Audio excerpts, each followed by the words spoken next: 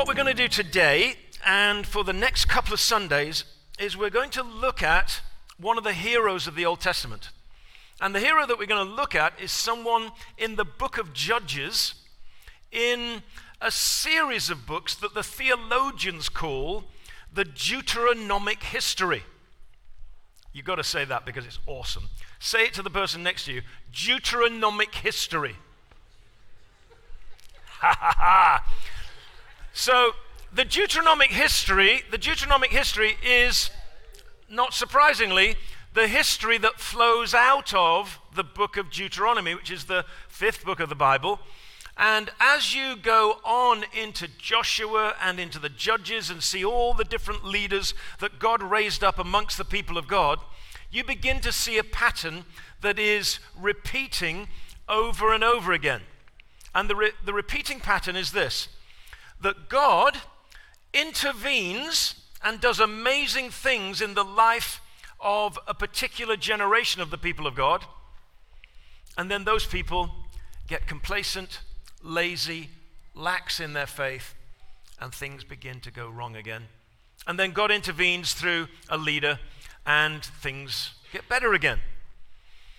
The world of Gideon was a world that was overrun by the peoples of Midian and Amalek. They were the Amalekites and the Midianites and the other eastern people. Mostly, they were the descendants of Ishmael.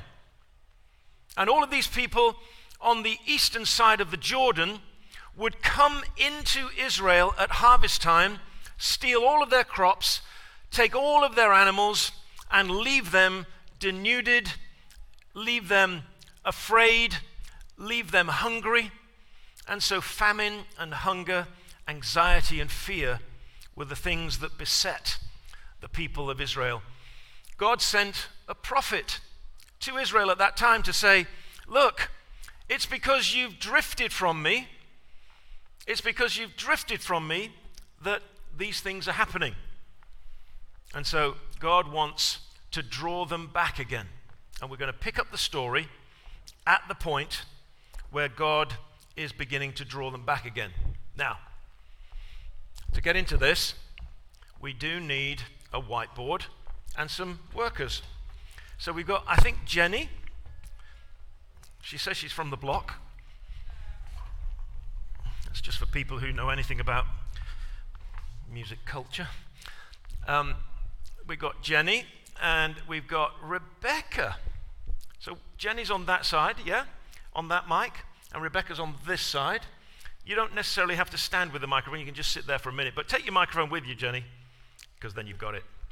Yeah, good. And then you get that one, Rebecca. Okay, anybody want to help me with the whiteboard?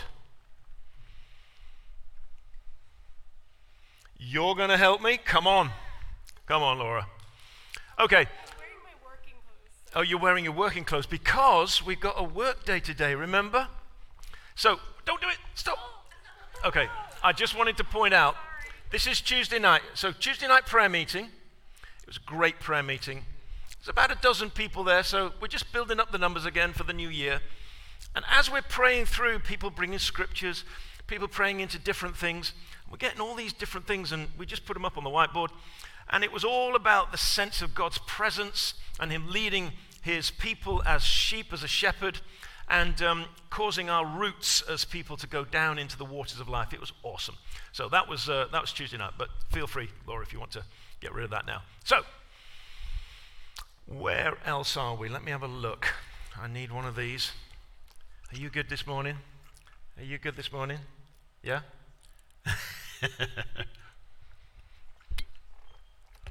Aiden's my number one assistant down at the front there. Okay, we are going to read from Judges chapter 6 and verse 11. Judges chapter 6 and verse 11. So, if you need a paper Bible, most people have a digital Bible these days on their phone. If you want a paper Bible, we've got little carts with Bibles on that are at the ends of the passageways here. If you're a person that likes to doodle when you're listening, the scientists tell us that you learn and retain 35% more if you're a doodler. But we don't want you doodling on the back of the pew. So there's lots of paper. We've even got coloring books for adults. That was for you, Jeff. We thought that that's what you needed. Yeah, we thought you needed that. And there's Crayola crayons, and there's all kinds of stuff. Yeah? Okay, so feel free to get one of those and join in as you feel free. We're going to read from verse 11 of Judges chapter 6. The angel of the Lord came and sat down under the oak in Ophrah that belonged to Joash the Abiezrite, where his son Gideon was threshing wheat in a winepress to keep it from the Midianites. When the angel of the Lord appeared to Gideon, he said, "The Lord is with you, mighty warrior."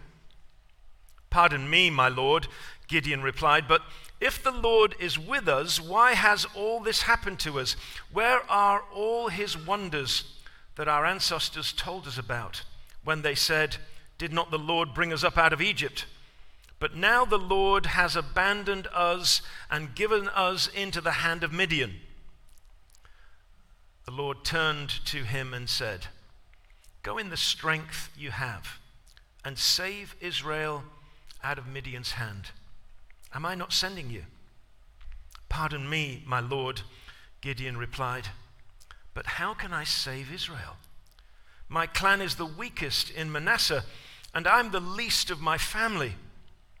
The Lord answered, "I will be with you, and you will strike down all the Midianites, leaving none alive." Okay, 2 minutes. Most of you have kind of got into this by now. If you're brand new, then just go with the flow. It's fun.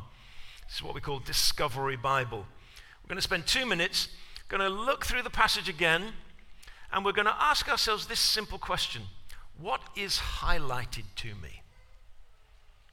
What's highlighted to me? Now, those of you who are familiar with this process know that highlighting is usually the Lord speaking to you. But if you're unfamiliar with that, and maybe that's a concept that's slightly weird to you, then don't worry about that. Just look at the passage and just ask yourself, what is it that's highlighted to me? I've got a couple of minutes to consider that.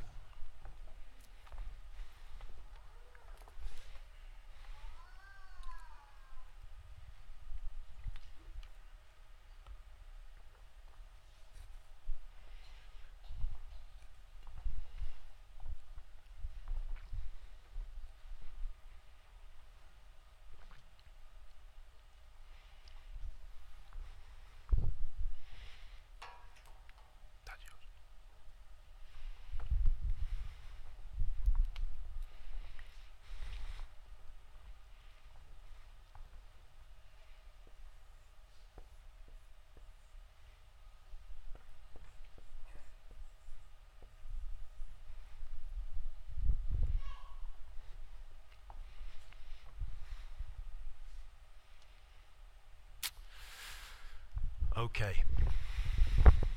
What was highlighted to you? I know what was highlighted to me, and I'll tell you about it in a minute, but what was it that was highlighted to you? Turn to a person near you and just tell them what it was that kind of struck you in the text. Go ahead. Just talk to a person near you.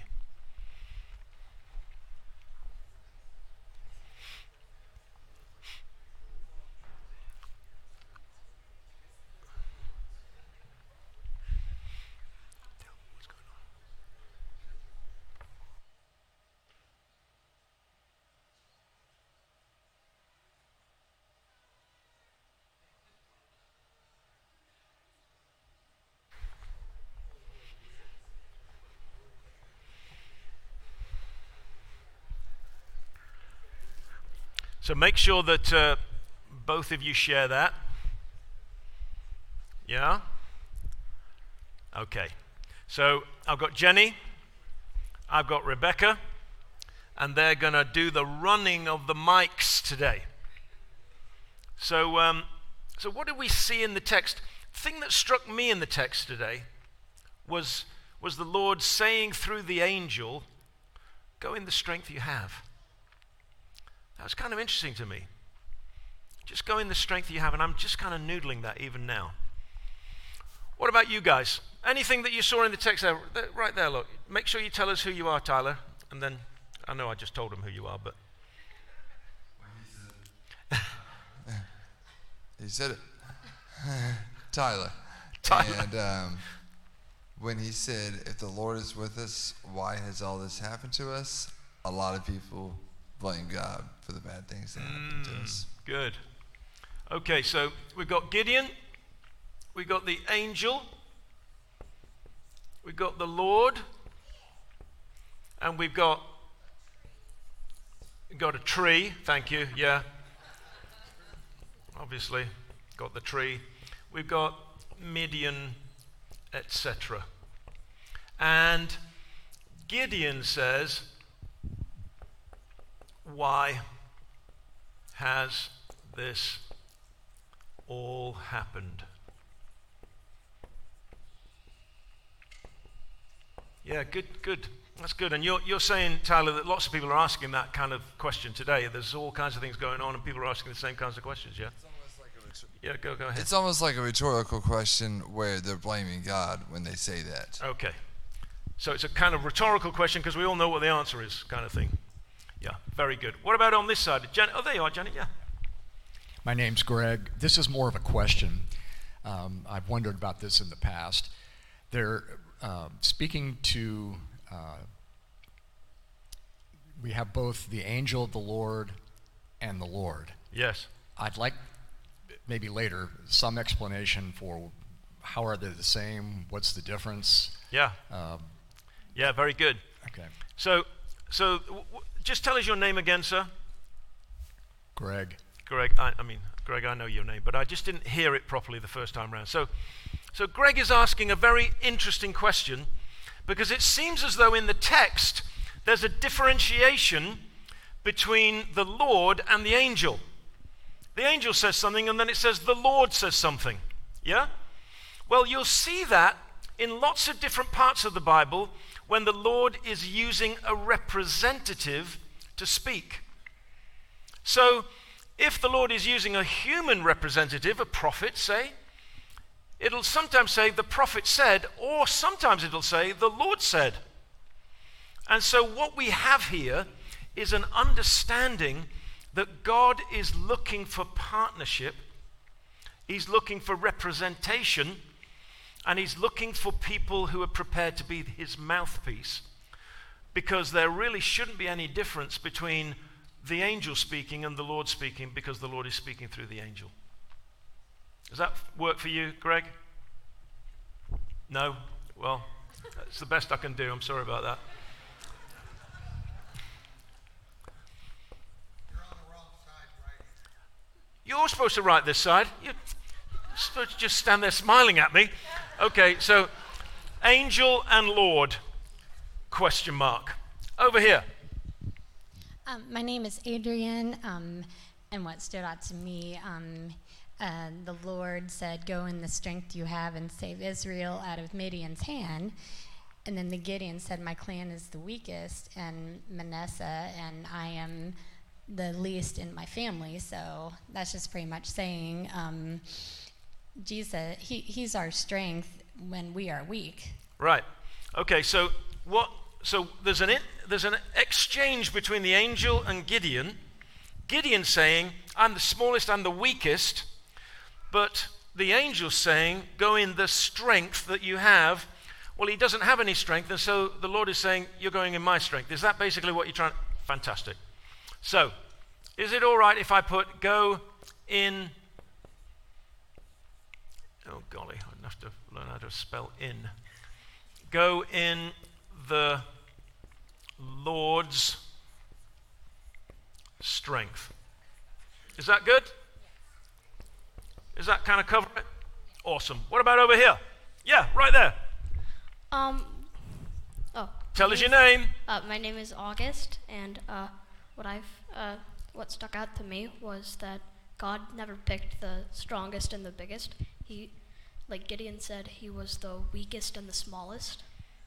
Cool. Not the strongest and the biggest. Cool. The most powerful. So August is saying, August is awesome, don't you think? Give him a round of applause, please. So August is saying God doesn't choose the strongest and the brightest and the best, which is generally what we would do. He's working through the smallest and the least significant. Is that basically a thing that you want to say there? Yeah. Yeah. Good. You're absolutely right. And it's one of the stories of the Bible that God chooses the people that other people wouldn't choose to demonstrate not only that he's able to do anything through everyone, but that actually the people who think that they're least significant are still viewed by the Lord as equal in his eyes to the greatest and the best. Yeah? Awesome. We've got another hand over there and a hand over here. Yeah, Rebecca. Okay. And? She made me say this. Yes, one. Rebecca times two. Oh, it's Rebecca. Sorry. Yeah. So I always thought this was so funny that Gideon is like basically hiding in the wine press, beating out the wheat, like literally in the basement, trying to hide as best he can his food. And then the angel of the Lord shows up, is like, mighty man of valor, warrior of God. And I'm like, is he being sarcastic? Yeah.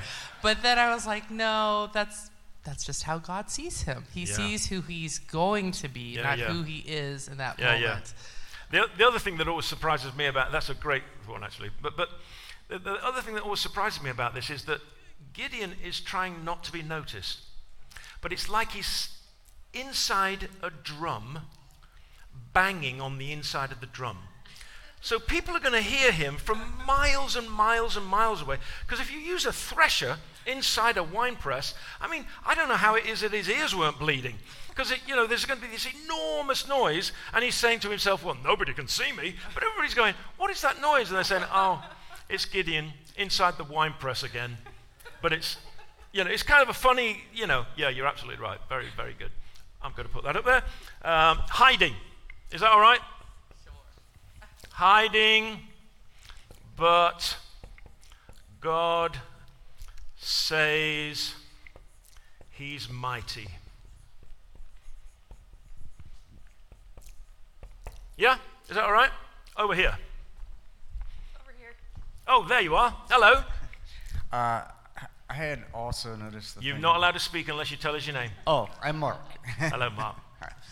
I also noticed the Lord's thing. I actually wasn't going to say anything until he brought it up as well. But what I saw in that was that Jesus, as the Lord of Lords, King of Kings, that it was possible that the angel of the Lord, that when he was referring to him as a Lord, he was recognizing the authority of that messenger as being a messenger of the Lord of Lords. Yeah, good. So the messenger is coming in the authority of the Lord and has his own authority in that that's a kind of a status that he carries, but he's representing the Lord of Lords. Yeah? Awesome. I don't know what it is about the Lord, but I think he's trying to make me feel bad about these people who come up here and help with the whiteboard. Because everybody who writes on the whiteboard is better than me. Have you noticed that? I hate that. Over there, Rebecca. Hi. Oh, I'm not supposed to touch it. My name's Kevin. The couple things that I noticed, the first one is when the angel comes to Gideon, it's weird that the angel talks to him, but then Gideon responds back to the Lord. So it's kind of like he's ignoring that the angel is there, and he just talks to the Lord. And then it seems weird that Gideon has this huge rant about kind of how he's not happy with how things are going. And after that is when the Lord turns to him. So is he just like completely ignoring his pessimism? Everybody's really fascinated by this, by this dynamic between Gideon and the angel and the Lord. What is it that specifically, Ricky, that you're kind of finding kind of fascinating about it? What's the particular thing? Well, I think with just the piece that it seems like that after the angel has had his like introduction, then the Lord and Gideon are speaking back and forth. It just seems that like when God speaks back to him, it's very to the point.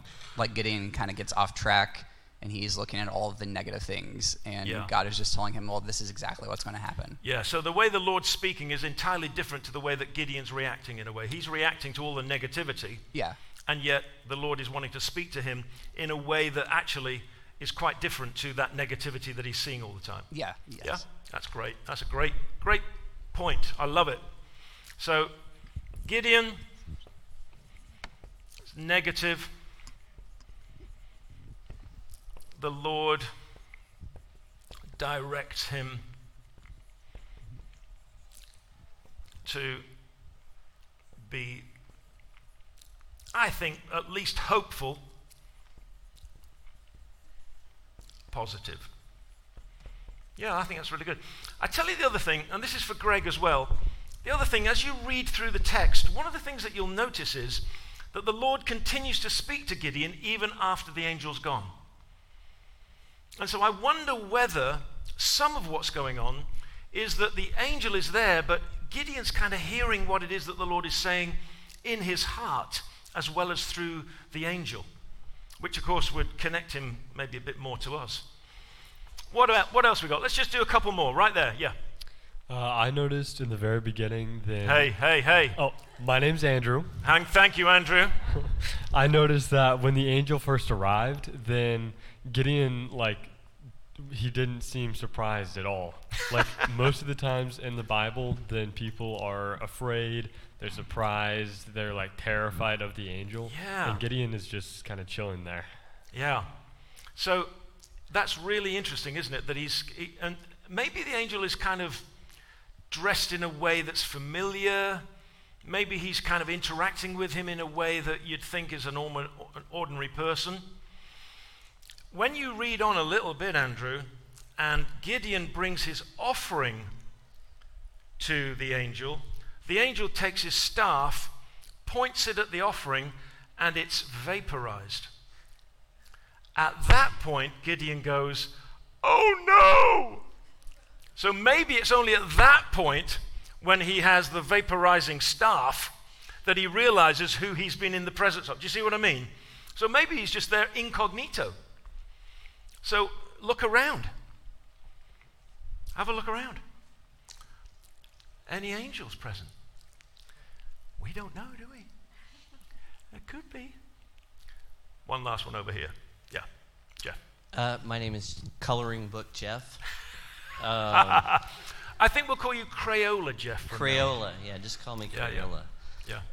It goes back to the thing about the mighty warrior, and I just think, it's not just that, it's not the identity he's going to have. That's how God sees him, because I know I can relate. Yeah.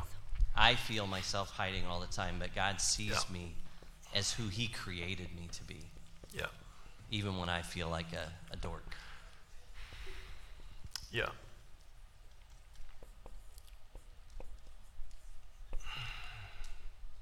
Is his purpose and future. Yeah? So identity of warrior is his purpose and future. Yeah?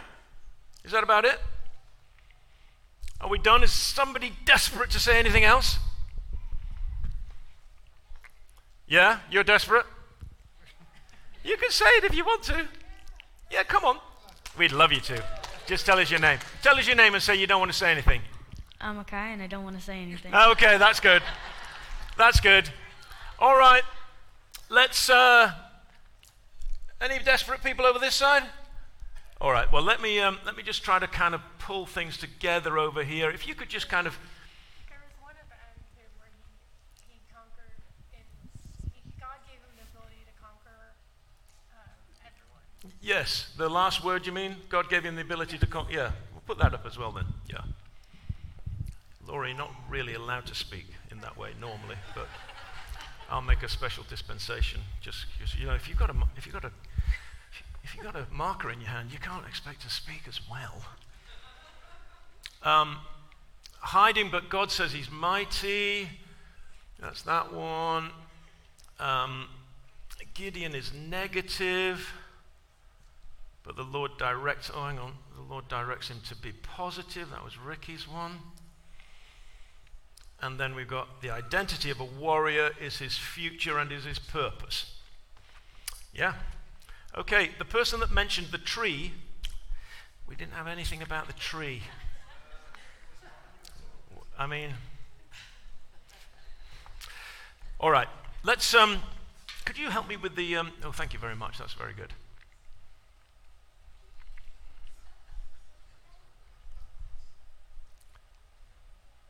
The best bubbles ever done. Can you turn it around with me? Turn it like that. So, let me just suggest a couple of things that I feel kind of bring together what it is that we're looking at today.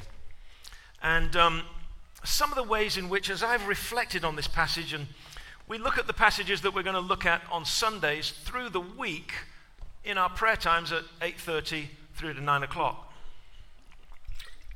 I think we should have a round of applause for Laura and for Jenny and for Rebecca. Great job.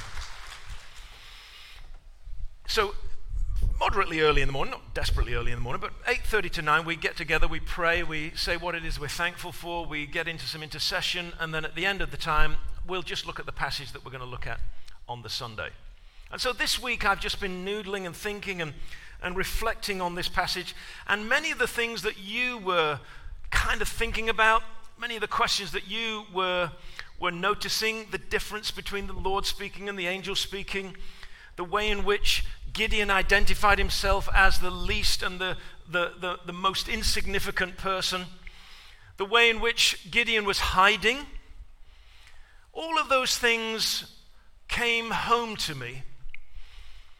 And as I read on into the story of Gideon, it became very, very clear that Gideon was defined by the world around him, where the Midianites and the Amalekites and all of the eastern people would surge like a swarm of locusts, it says at the beginning of the chapter, like a swarm of locusts, and they devoured the land.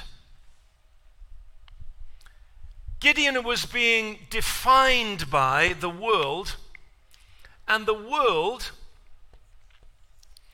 gave him fear. Gideon was afraid of the enemies of the people of God. Gideon was afraid, as you read on in the story, the Lord says to him, now Gideon, to get this whole process going, you need to get your family and your village in order.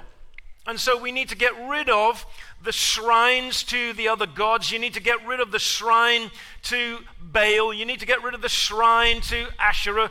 These were the fertility gods of the Canaanites that the Israelites had kind of got into. He says, you've got to get rid of those shrines. You've got to sacrifice a bull on a new altar. And you've got to do it to indicate that the Lord is the Lord of your household, your family, and your village. The people saw that the altar of Baal and the pole of Asherah had been cut down. And they came to Gideon's father and said, you need to bring your son out of here because we need to kill him. His father said, there's no killing of my son. Anybody touches my son, he's got to do it through me and I'll kill you.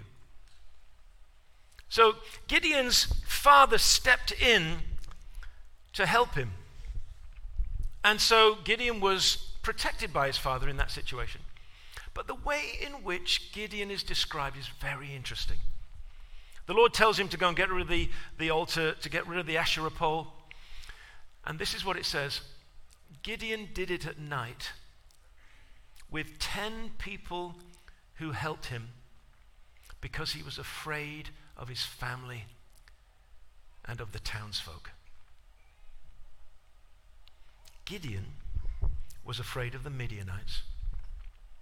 Gideon was afraid of his family. Gideon was afraid of the people of his village. Gideon was afraid of lots and lots of things, and underneath it all, his fear was based on the understanding that there's not going to be enough. He was afraid that there was not going to be enough.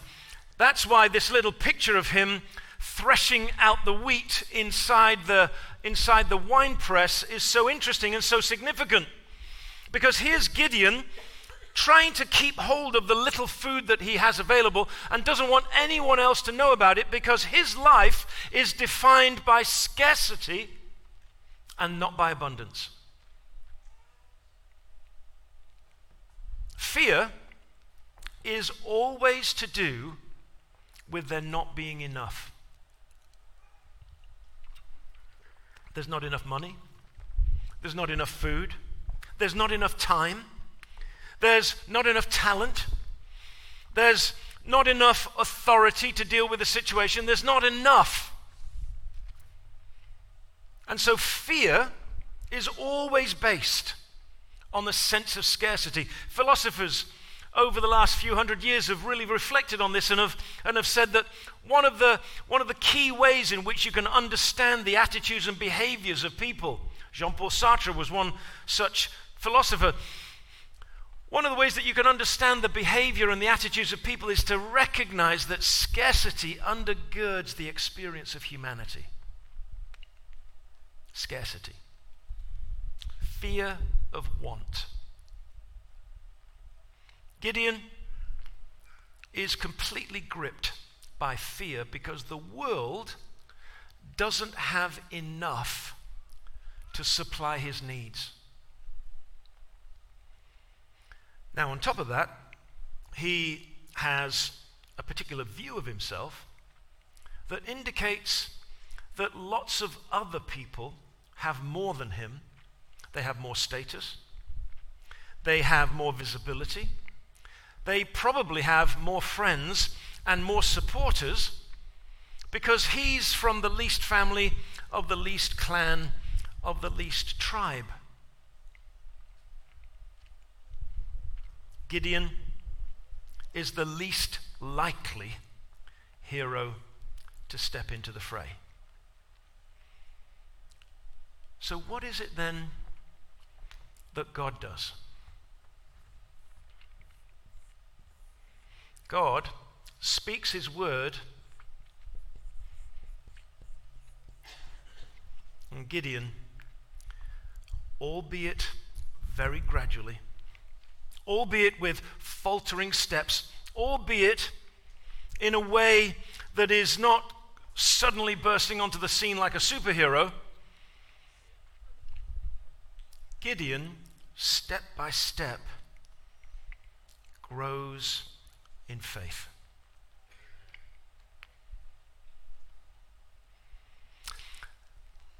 Has anybody heard of algorithmic anxiety? Okay. Well, let me tell you about it. Our world is defined by the media, not Midian, but it's close.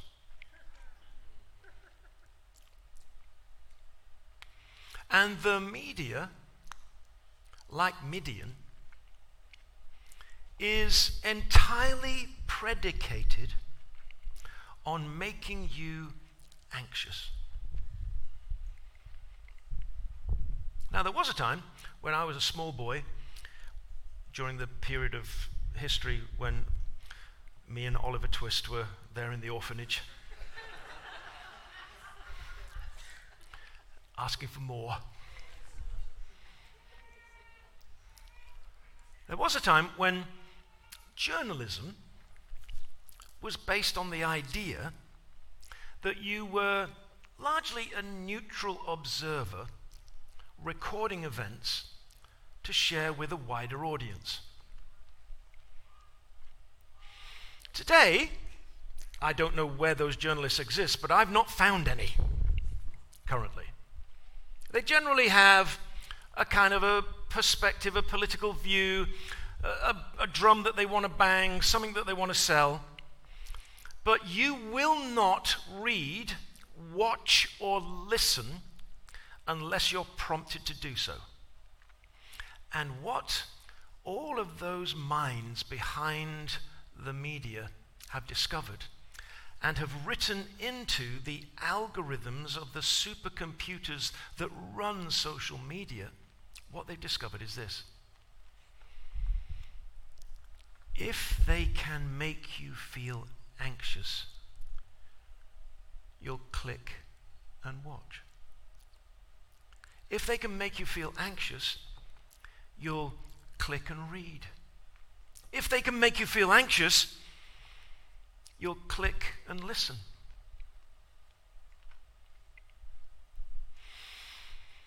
It's not the titillating clickbait that is the most successful, the most popular, and the most effective. What it is a little message that tells you you're not very pretty, but if you clicked here, we could make you more pretty. You're not very thin, but if you click here, we could get you thin. You're not very healthy because you've got all of these conditions. If you click here, we've got a solution for that. Sometimes they'll put things in your way that you didn't even know you needed. They're so clever, these algorithms, that they will shape your response on the basis of a kind of underlying desire to be free from a particular anxiety. Might be to do with money, might be to do with health. They're the two big ones very often. But it could be to do with status or influence or some kind of effect that you can have on the world around you. The very fact that people go back to their pages and see how many likes they have is an indication of what it is that the world is using right now. And it's predicated on fear. Now, how do you deal with it? Well, how you deal with it is you hear what it is that the Lord, through the angel, and sometimes it appears as though in the heart of Gideon, says to him. First of all, the Lord says to Gideon, your identity is based on my calling on your life and not your experience of life. My calling on you is to be someone who stands on my behalf as my representative, as one who I can rely upon to speak for me, to act for me, to be the person that others can look to so that they can see what I'm like. And so the Lord will call you his witness. The Lord will call you his mouthpiece. The Lord will call you his warrior.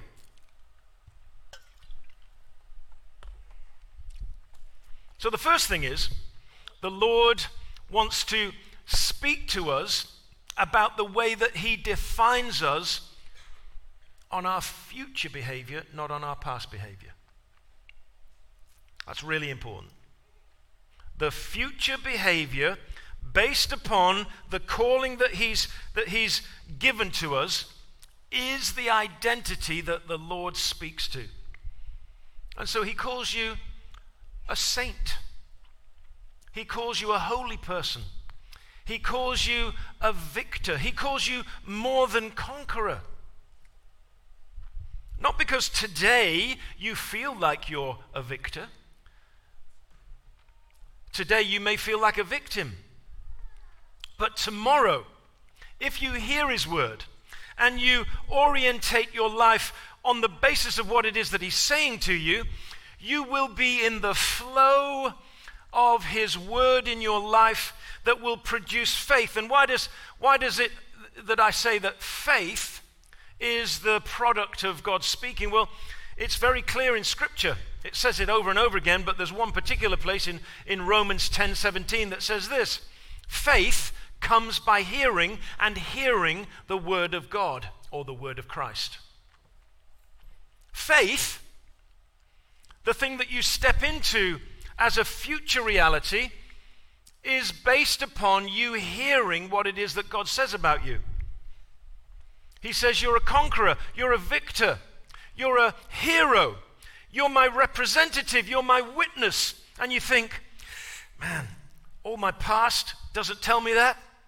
My present doesn't really speak of that. But if that's what the Lord says, I'm going to take one step on the basis of what it is that he said. Gideon just took one step. He didn't take the step that a bold hero would take, where he trumpeted his obedience to the Lord in the daylight. He did it at night because he was afraid. But he did do the thing that the Lord asked him to do, and because he did that, his faith began to grow. And as his faith began to grow, so the results of faith began to be seen. He thought the people would kill him. Actually, what happened is the people rallied around him and followed him.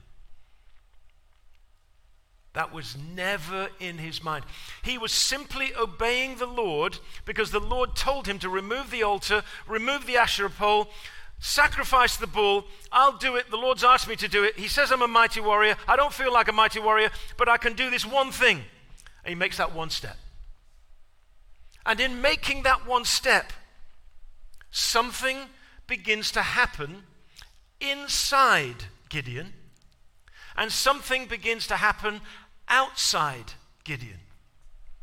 Outside Gideon, mountains begin to move. Jesus says the mountains in your life will move through faith, not through anything else. And it's faith the size of a mustard seed that will move the mountain. But very often the mountains that are around us are nothing like the mountain ranges within us. The mountain ranges of our past history, of our memories, of our trauma.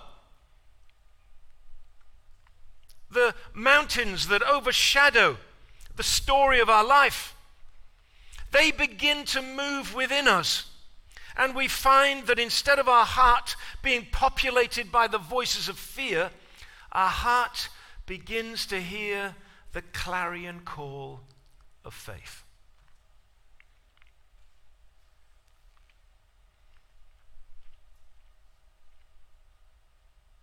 The Lord says to Gideon, go in the strength you have. Gideon saying, the strength I have, what could I do? I could probably do something at night where nobody saw me. I've got 10 guys who are kind of okay with me. I think I've probably got that much influence. Okay, well, I'll get the 10 guys together at night and we'll do something. And the Lord says, I'll see your faith and I'll raise you a mountain moved. So then Gideon is now a different kind of person. He's now got a different name. In the village, they now call him Jerubbaal. He's called Jerubbaal because in the language of those people, it meant that Baal, the one whose altar he had destroyed, will now contend with Gideon because obviously Gideon's picked a fight with him. And so now his name is Jerubbaal, which means that Gideon is now identified by the people around him as someone who's prepared to pick a fight with a god. Well, he wasn't like that before. He's kind of moving up the league table. And it won't be long, and you'll see this next week, it won't be long until Gideon is so confident that God will move that he does an extraordinary thing and calls people to an amazing step of faith. Where are you today? Where are you today?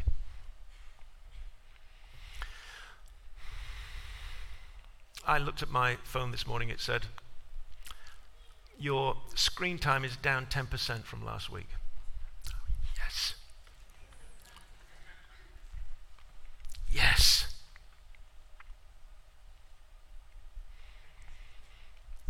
My guess is that in time there will be a new temperance movement that will sweep America and the world. And the temperance movement will not be about alcohol and chemical dependency. It'll be about dopamine addiction.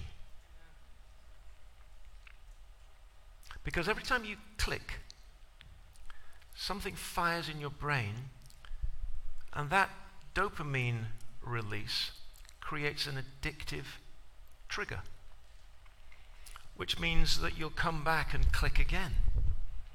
And then you get the dopamine release, and then you'll click again, and then you'll click again.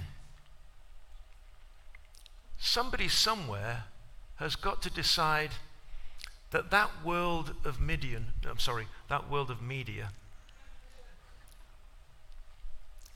is something that you're not going to be part of, and neither am I. This is what I did. I used to have trolls kind of follow me around on Facebook and Twitter. I don't think it's called Twitter anymore. I forget what it's called. The artist that used to be known as Twitter.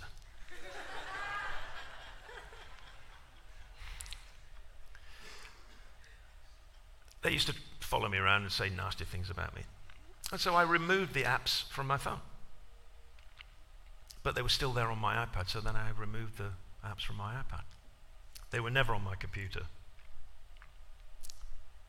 Do you know what? It was amazing. I used to wake up in the morning and I didn't have the anxiety of what it was that had been said on my Facebook page. People were still saying it. But I didn't have the anxiety anymore. Why? Because I didn't look at it anymore. Why? Because it wasn't there to look at. Anybody hearing me? Anybody hearing me in the building? So here's the thing. If you can't fully buy into the temperance movement, at least choose sobriety.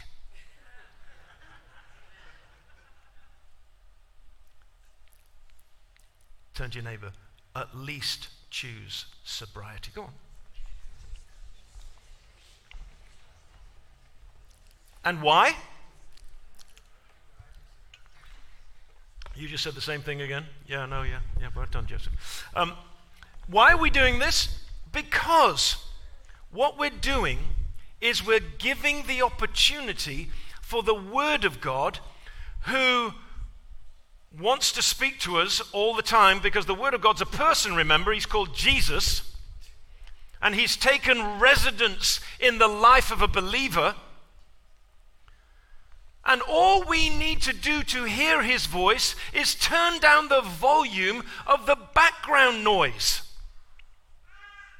And so what we're choosing, by removing the apps, by removing the notifications, by getting rid of the banners on your screens, is you're choosing to quieten the voices of media.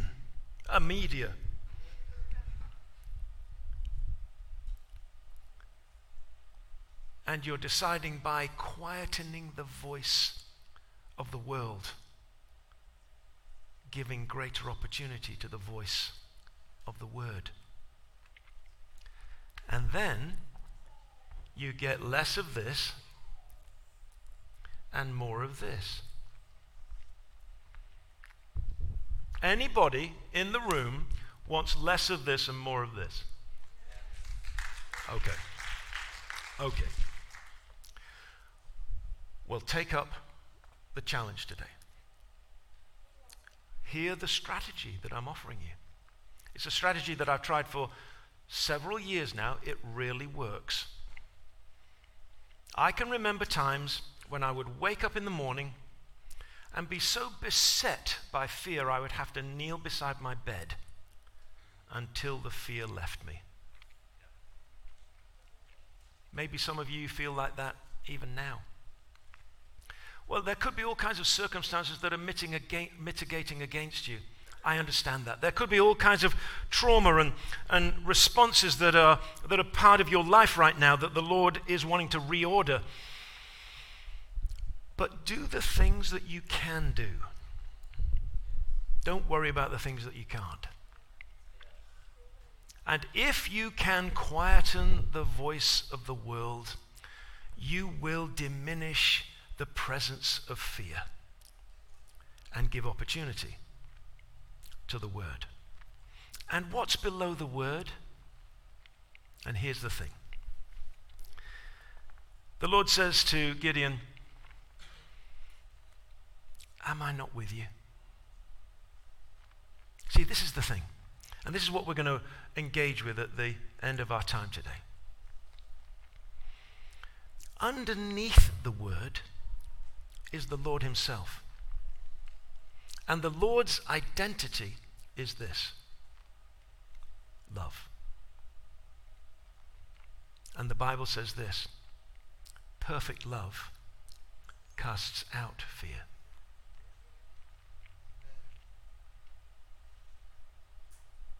So we're going to join in with the process. We're going to agree with the process. We're going to partner with God. We're going to encourage one another. We're going to hold one another accountable. We're going to talk to our children. We're going to share with our friends. We're going to speak to our spouse. We're going to talk about it in our communities on mission, in our house churches and households. But we're going to discover that the space that we give to the word allows the presence of love to rise in our hearts, and we see more fear removed and more faith rising. Now, some of you today genuinely are afraid of certain things. There are health issues, there are financial issues, there are work issues. And the Lord wants to help you with those today. The Lord's very, very practical. And so as we sing our last song, come on, worship team, you can come up. As we sing our last song, my encouragement to you is that as you make your response, as you make your intention for the week, your intention is this: of course, to quieten the voice of the world, to listen to the voice of God. Fear diminishes, faith increases. But we're here together. We're here to be of support to one another. And so the prayer team will recruit members of the congregation, and they'll pray with you as you bring your fears to the altar. Because this is what it says in Scripture. This is what it says in Scripture. Bring every thought in submission to Christ. Bring every thought in submission to Christ.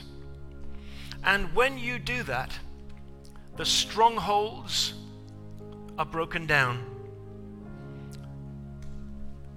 The strongholds in our life are broken down because we give God the access to the places that have held us captive. So if today you're anxious about anything, then come and allow the Lord to minister to you. And if today is a day when you need to make that commitment, I'm just going to set aside the things that make me anxious, all of those media things, maybe some other things.